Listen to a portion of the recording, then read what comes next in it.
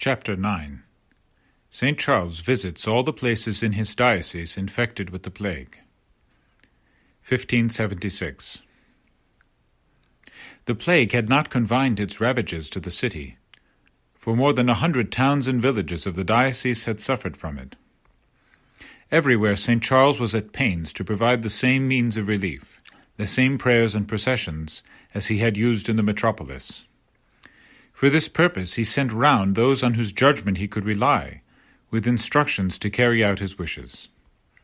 Difficulties were thrown in his way by the civil officers, who misunderstood his intentions, but he overcame all obstacles by prudent management. When he had brought both spiritual and secular matters into good train at Milan, he thought he could then visit the rest of his diocese without in any way neglecting the capital. Wherever he appeared, his presence seemed to infuse fresh life and hope into the panic-stricken people. Fear and despair vanished at his approach.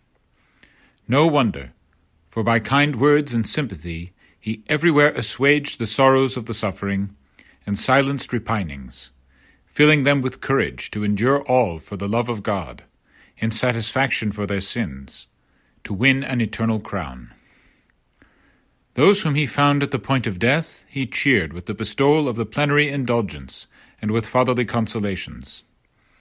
He multiplied these blessings by stirring up the clergy to emulate his exertions, and to devote themselves with their whole soul and strength to the service and salvation of their flocks.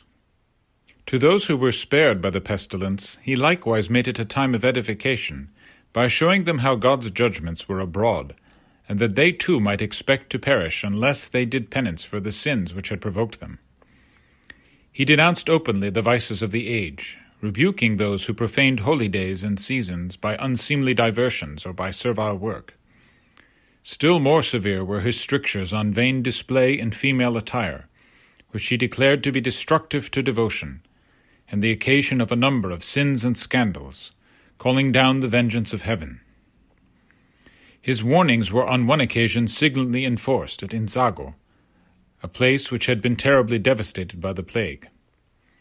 While he was preaching to the people there of the judgments of God, and calling upon them to do penance, he noticed among his hearers a lady decked out in a style of ostentation little suited to the occasion.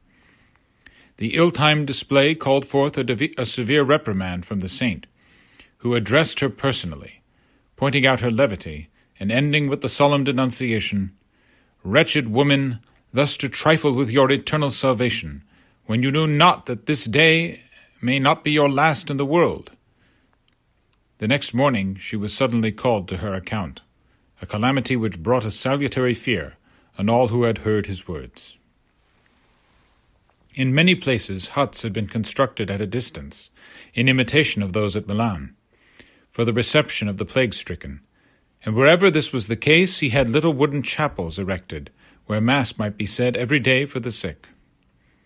Wherever it had been found necessary to carry the dead outside the towns for burial, he consecrated graveyards. And this rule was to him another occasion of great fatigue, for he would never omit any part of the customary ceremonies, and was consequently obliged to remain for a long time exposed to the burning rays of the sun and the exhalations of decaying corpses. The fortitude with which he endured these inconveniences was particularly remarked at Inzago, where they were more than usually intolerable.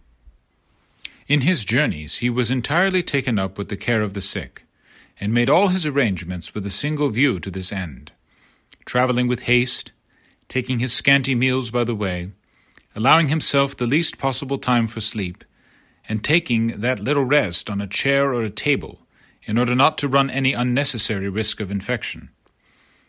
It required no ordinary degree of temper and judgment to keep all things in order in the midst of these difficulties. There was an impression abroad, in spite of his being continually brought into contact with desperate cases of plague, that by a special grace he could not be a means of conveying infection, and therefore no one feared to approach him. Many noblemen took pleasure in attending on his progress. Others insisted that he should go and lodge with them. Among these was a gentleman named Pozzo, who forced him, together with all his suite, to pass the night at his house in the town of Perego. Though the cardinal was very unwilling, lest there should be risk of infection, his host would take no refusal, saying he feared no danger while the cardinal was with him. His hospitality was greatly appreciated by the saint's household, who had for many nights been strangers to any better beds than boards or tables. There were occasions when the saint had to put up with very different treatment. Thus, one day at Galarato, he had taken up his quarters at the house of the rector, when the mayor of the place sent a guard of soldiers to surround it, with orders to forbid all entrance and egress, alleging that the cardinal was a suspect, and that he was determined to preserve the town from the infection. This exercise of authority over ecclesiastical persons was, of course, displeasing to the cardinal, who hinted that the functionary would be incurring the censures contained in the sacred canons. The next morning, therefore, when all the chief persons came to visit him before his Mass, the mayor himself being among the number, he felt it his duty to take some notice of the matter, in order that it might not be made a precedent. Accordingly, the cardinal made a remonstrance in forcible terms, tempered with his characteristic mildness, forbidding him to be present at the celebration of Mass or to enter the church, as having laid himself open to the censures of the church. Upon this the mayor humbly acknowledged his error and craved pardon of the cardinal, and his friends interposing their good offices, the saint, who desired only confession of the fault and amendment, readily released him from censure. This example served as a warning to others, so that during the whole time the plague raged, the ministers of the church were never again interfered with, and went wherever they could, provided only with the cardinal's license, without let or hindrance from anyone. The prolonged absence of the saint from Milan, at a time when communications between the different parts of the diocese were sedulously avoided, occasioned a rumor that he had fallen a victim to his zeal.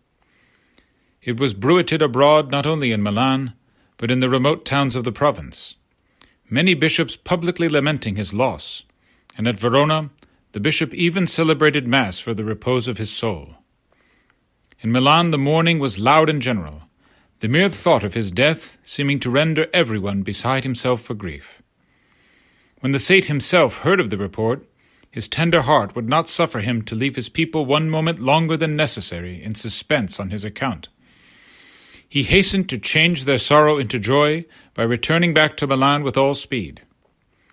As usual, he went in the first instant to return thanks in the cathedral, and his arrival was immediately made known by the glad peals of the bells.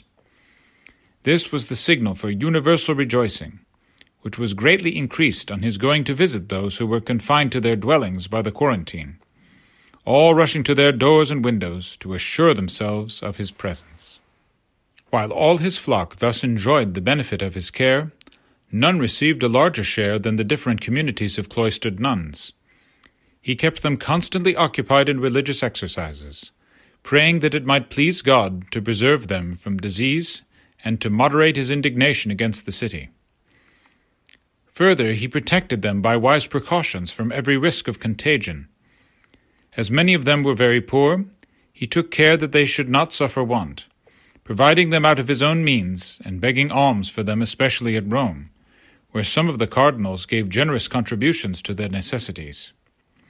Thus, by the grace of God, they were wonderfully preserved.